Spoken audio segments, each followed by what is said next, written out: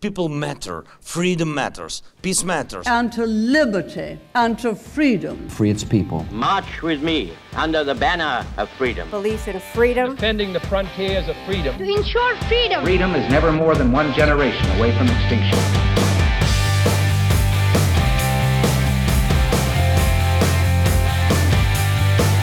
Hello, hello. Welcome, everyone. My guest today is Danielle Pletka. Before I introduce her, I just want to say a few words about this conversation series. It is a production of Canada's Macdonald-Laurier Institute. We are focusing on safeguarding democracy, the future of the free world, countering this resurgence of authoritarianism around the world. And we've had 5 conversations so far, sort of a pilot, and soon we will be scaling up to a higher pace, and we will be available as a podcast wherever you listen to your podcasts. Very grateful to the guests we've had so far, especially because they've taken a chance on us. And we're moving past this pilot or incubation phase. So I'm grateful to anyone who has advice or suggestions to offer, including about guests for us to host here. So also just want to say a bit of thanks to people at the Macdonald-Laurier Institute who've helped me with this, particularly Brett Byers, Jaslyn Melnichuk, and Eric Stoppelman. I'm very thankful to all of you guys. So my guest today, Danielle Pletka, is a woman I admire so very much. She is a distinguished senior fellow at the American Enterprise Institute, where she focuses on defense and foreign policy studies.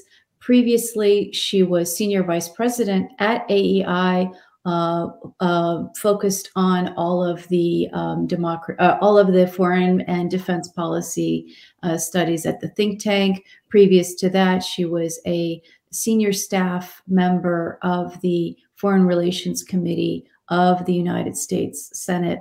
Danny, a warm welcome to you. Thank you so much, Mariam, and kudos back to you. I'm a big fan of yours. Thank you so much. So Danny, you may not remember this, but the first time I met you was not here in DC, but in Warsaw, Poland in 2007 at a meeting of the Council for the Community of Democracies. And I want to kind of take you back to that time, the George W. Bush administration, and where we were with policy supporting democracy and in more generally the free world, and how it was looking at the future of democracy in the world. How have things changed in your view since then? Well, you could see me sigh. And I remember that because our mutual friend Bronek was in fact the head of the Community of Democracies. Look, I think this says everything. The President of the United States, President Biden, recently talked about the vital importance of democratic norms, of spreading democracy around the world. People have talked about how it might be wise, maybe, in the face of aggression from Russia and from China, we should really have a group of democracies. And it's like, there was a community of democracies. It still exists. You pay for part of it, but you don't actually do anything with it, and you barely know it exists. So I think that really sort of encapsulates the problem. The commitment to democracy from this administration, certainly the previous administration, but even worse, the sort of explicit repudiation of what in the Bush administration was called the Freedom Agenda by Obama is really, it encapsulates where we are, which is we talk about it sometimes, but as a matter of sort of national priorities, the words have nothing to do with the policy. Yeah, and you've written extensively, and of course you're a regular guest on Meet the Press, which is America's longest running news program, and I'm always struck, especially when compared to other commentators, about how honest you are. in particular, I think that what distinguishes you from many other commentators is that when you look at American foreign policy in particular, and comparing the Biden/Obama approach versus the Trump approach, you're very critical of Trump in many ways. But when it comes to how he projected American power and protected U.S. interests, I think that you're able to hold both things in your hand to say that, well, Trump was really bad on all of this, but so much better than Obama Biden on this. Can you explain more about that, where you sit on all those? Sure. I mean, look, I think you need to think about things differently when it comes to the Trump administration. And let's start with them first. There's Donald Trump, the person, a hard man to admire, a hard man to like, a very hard man to listen to. And then there's the Trump administration's policy, where what my podcast co-host, Mark Thiessen, calls, the Trump administration on mute, was actually a pretty good administration. Tough on Russia. Now, again, if you listen to the president, he thought Putin seemed to be a great guy, really liked Erdogan, really thought Xi Jinping had a good system there going for him. But if you just sort of shut the president up in your mind, something I know we all wish that we could do more often, then tough on Russia, tough on China, a very interesting and different vision of the Middle East that I think, frankly, a lot of us were very skeptical of in the beginning. Yeah. But fundamentally very positive about American leadership and American power. Now, I want to differentiate that from what we talked about at the outset, which is that the Trump administration was not good on democracy. Now, when I say that, I mean that they were not good on what we call the freedom agenda. They were not good on pressing. Can you hear the dogs in the background? It's okay. Sorry. They were not good on pressing the case for human freedom. On the other hand, they were much better about talking about those issues, talking about the freedom of the Syrian people, talking about the freedom of the Iranian people, talking about the rights of the Chinese people. Much better on that. Hang on a second. Let me yell at the dogs. Hey, stop it. As an aside, I taught at Georgetown during the worst of the pandemic, and my entire class got to know the bloody dogs because all I do is I have to scream at them, but I hate to crate them up, and they're just horribly badly trained, which tells you something about me. But in any case, so there was that. And I think a lot of us appreciated that, even as we didn't appreciate the rhetoric that went along with it. Now you take the Obama-Biden administrations, yes. And when Obama came to power, he came to power explicitly repudiating the freedom agenda. And you remember this. He went to Cairo in 2009 and he gave a big speech, and he basically said, if I may put it in the vernacular, we don't give a crap about democracy or human freedom. We're not going to be interfering in your domestic affairs. We're really about nation building here at home, not about your lives. For a lot of people, that was really pretty shocking, but I think it characterized the Obama administration, and people forget this. But they cut funding for democracy activities across the board, State Department, AID, radios, everything, right? They stopped emphasizing the issues, and it really was a reflection of the Obama administration's values. The Biden administration, I think, is largely the same administration. It's the same people. It's the same lack of values in foreign policy. And while I'm grateful to Joe Biden for talking about this and for giving a speech about the importance of democratic norms, the reality is his administration hasn't done squat. Yeah. So it's a contrast between talk and style and substance. You're saying on the substance, on the policy, Trump was much better on the issues that we're talking about foreign policy, about actual what it takes to hold the most repressive regimes more to account, even if he's not out there talking about democracy. So you talked about him being hard on Russia. Can you say more, and then we can segue into where we are today with Ukraine. So look, let's just start in 2014. In 2014, the Russian forces entered. They took Crimea, which is Ukrainian territory, and they annexed it.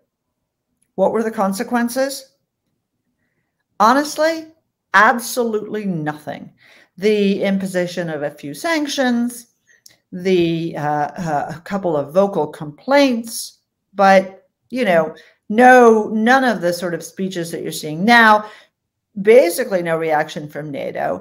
And I've told this story more than once now, but I still remember sitting in our conference room and talking to a very senior German Bundestag, a foreign affairs official. And he said, I won't do the accent, even though I'm tempted. What should we do for Ukraine? What do we care about Ukraine? Yeah. They suck. And you're really asking me to stand up for that government? No, don't care. No joke what he said. So we get that message, and there were sanctions imposed, but they all came from Congress. In other words, Congress gave the administration no choice but to impose certain sanctions. Then we get to the Trump administration. Again, President soft on Putin, clearly likes a dictator, really rhetorically unappealing. And I would say in his mental processes, just every bad and wrong instinct that you can imagine to yourself, but absolutely wouldn't put up with the kind of garbage that Obama would put up with, right? No, you can't do this. No, chemical weapons in Syria are not okay. No, we're not going to, we're not going to tolerate you doing this. No, you can't interfere in our elections. One of the things that Trump never talked about, but was, I think, very notable. And he finally admitted to it on a podcast that he did with me and Mark Thiessen, where Mark asked him directly, did you launch a cyber attack against the Russians for their interference in the 2018 Trump midterm elections? And the answer was yes, they did. Absolutely. Now, when we not talk about election interference in 2016, the Obama administration did absolutely nothing. But the Trump administration actually did. Ditto with sanctions, ditto with going after their various violations. They were much tougher, imposed more sanctions. I would say the harshest sanctions we'd seen on Russia since the end of the Cold War. And that all happened under Trump. Okay, so do you think that if Donald Trump continued to be president, was elected to a second term, Putin would have invaded Ukraine as he has? Trump says he never would have thought of it. I don't know. I mean, none of us know. Sure. You like to think that Trump presented certainly a more unpredictable, very unpredictable leadership. And that meant that Putin could not bet on the fact, as he did, that we would do nothing. On the other hand, there are people who say that Trump was fully committed to pulling out of NATO in his second term. Right. I don't know if they're telling the truth, and I don't know. But in any case, he's no longer our president. And that's one of the invidious comparisons I find very unappealing. Joe Biden is our president, and he's doing a terrible job on this. He's doing a terrible job. So how so? Well, just look, again, I'm very impressed that NATO has finally woken up and smelled the coffee after 20 plus years of disinvestment in national defense and in the alliance itself. Even though in the post-Cold War era, the alliance expanded, allowed in a whole variety of other countries, the reality is that the mainstays of NATO, most of them never met their commitment that they made in 2014 to, in fact, recommitted in 2014 to spend 2% of GDP on defense. Okay, very few of them did it. Yeah. Not to speak of the fact that Turkey, one of the mainstays and one of the original members of NATO, not just didn't stand up to the values of NATO. There's a dictatorship currently in Turkey, but in addition, went out and bought Russian weaponry that is directly used to counter NATO weaponry. So, they went out and bought the S-400 anti-aircraft system. Now, at the time, the Trump administration suspended their membership, Turkey's membership in the F-35 program. Okay. I doubt that would have happened under any other administration. What is Biden doing wrong now? So Biden, and I would say our European allies as well, while they take very seriously what's happening in Ukraine, while they take very seriously the threats that Putin is uttering, at the same time, they seem to view this all as a ratchet. Now, here, let's start with a little bit, and then if he doesn't take it seriously, we'll add some more. And then if he doesn't take it seriously, we'll add even more. That's not the way to handle this. Okay. The right way to handle this would have been to hit him with the book right up front, cut off Russian energy sales. Yep. It would have caused a few cold living rooms. It would have hurt us at the pump, but we're already hurting at the pump. Okay. That's part one. Part two is to help the Ukrainians help themselves. I think that I cannot think of a single human being that has looked at how Ukraine and Ukrainians have fought and stood against Russians and not been absolutely slack-jawed with admiration, right? They're incredible. But why is it that Zelensky has to go out with a tin hat begging for weaponry, begging for support? He should be getting that. We should be ramming it down their throats. Take this, fight harder, sock it to them, because we need them to win. And that seems to elude the Biden administration for reasons that are not entirely clear to me. Yeah. How much of it is part of a larger worldview that the Biden administration and the Obama administration have on the Middle East too? I mean, how much of it is really an ideological position where American power really shouldn't be exerted that much? We should pull back from the world. A certain almost embarrassment about what we've stood for in the world. How much of it is that? Look. There are a lot of loose accusations against the Biden administration.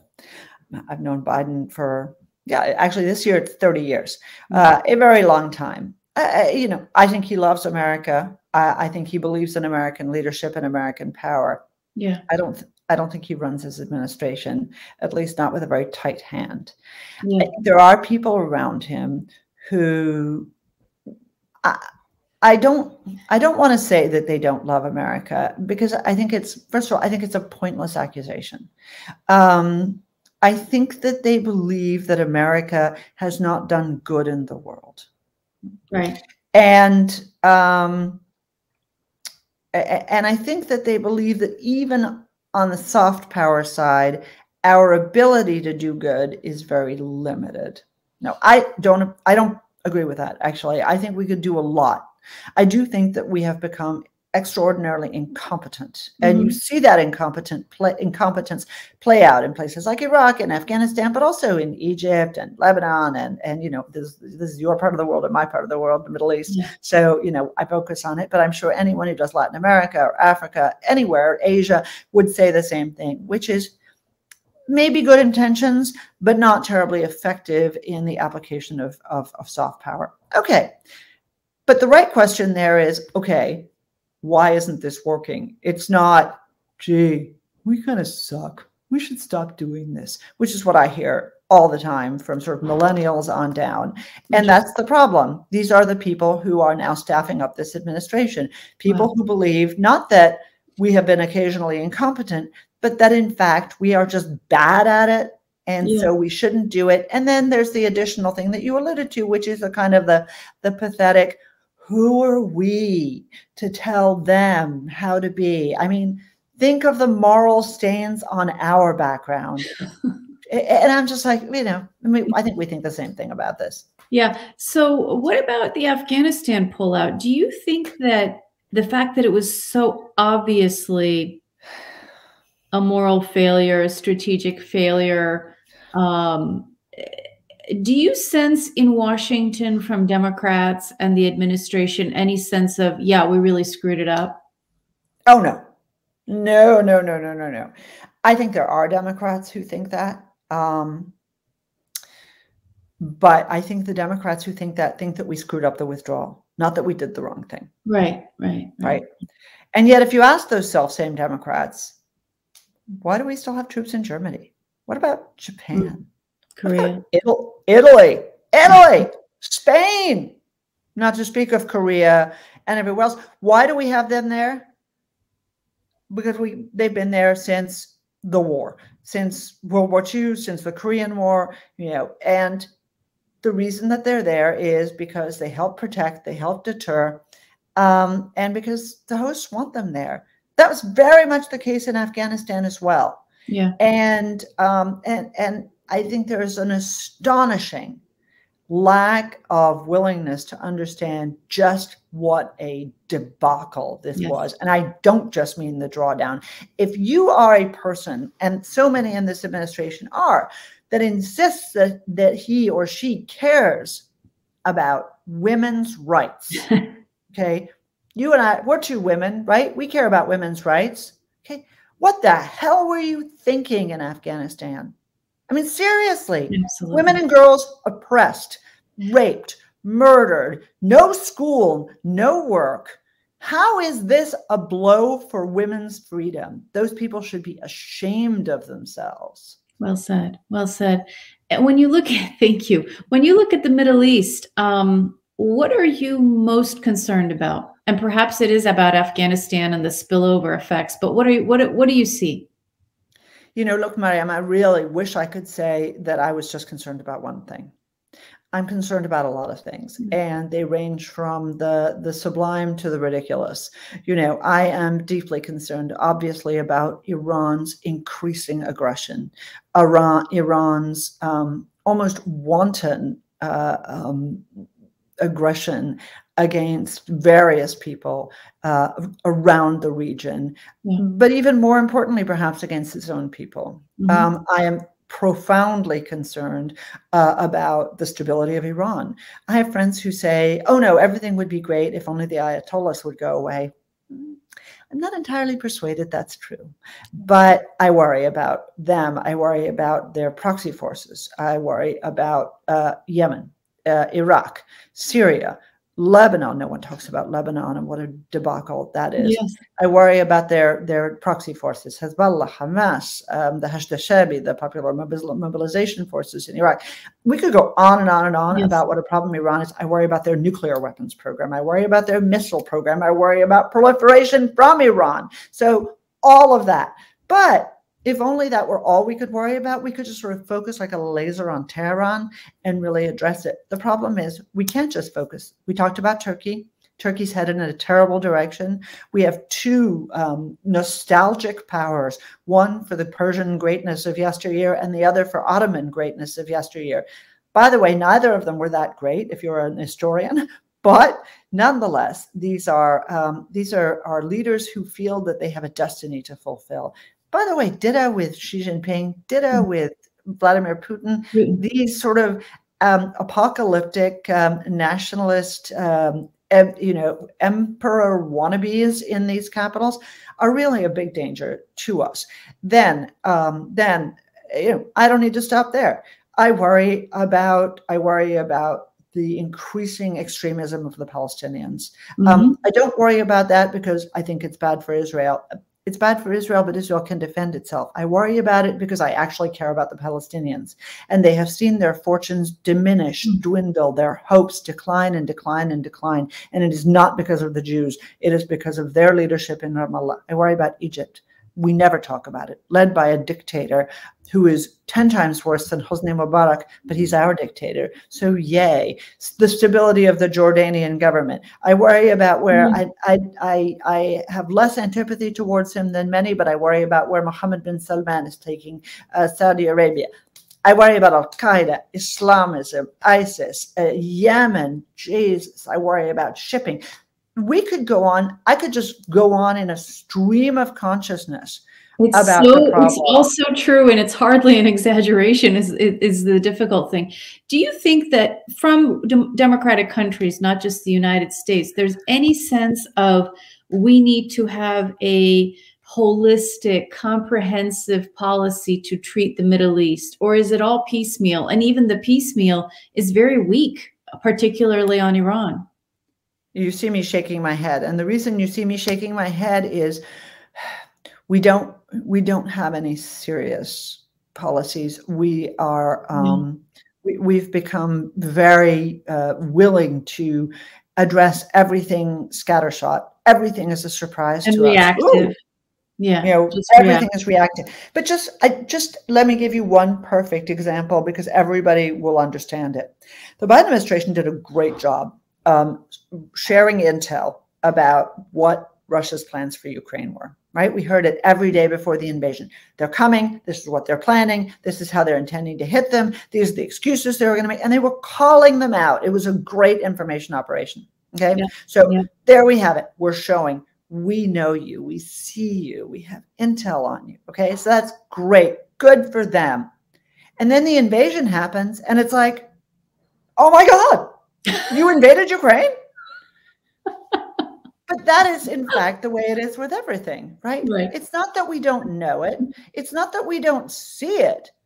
It's that despite that fact, we seem eternally surprised. Yeah. The irony, right? The irony is that over these years, since the end of the Cold War, the American bureaucracy has grown and grown and grown, and yet the preparedness and strategic planning and awareness seems to have lessened and lessened. I mean, when I look at Iran, what I'm most concerned about is the day after regime collapse or regime overthrow, and the fact that, it seems like the democratic countries of the world are just going to wait and see. Well, this is it's really disconcerting. Hope is not a foreign policy. Yes.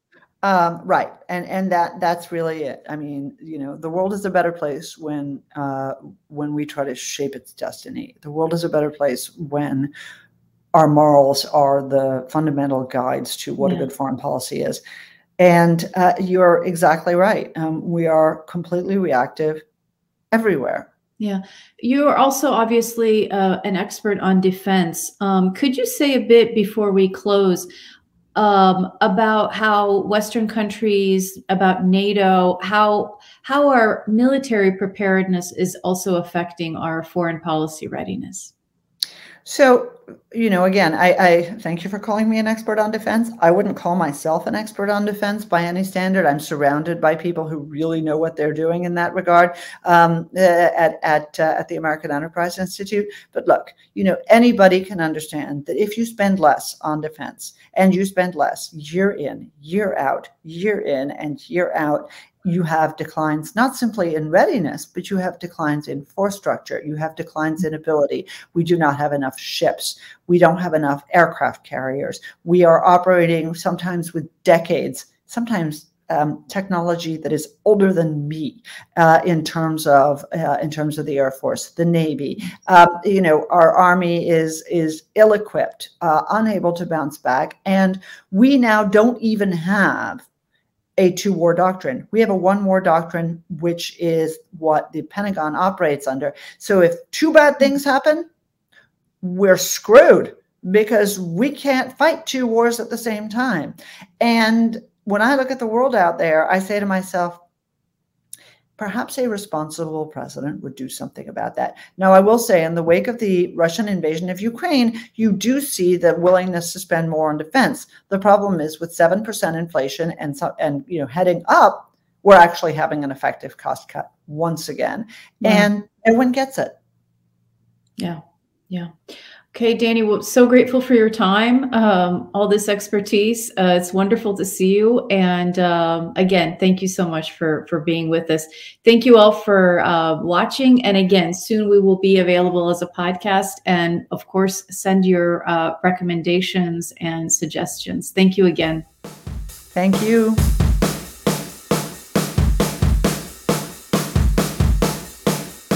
This has been Talkin' in the Free World with Maryam Memar-Sadeghi. The show is a production of Canada's Macdonald-Laurier Institute.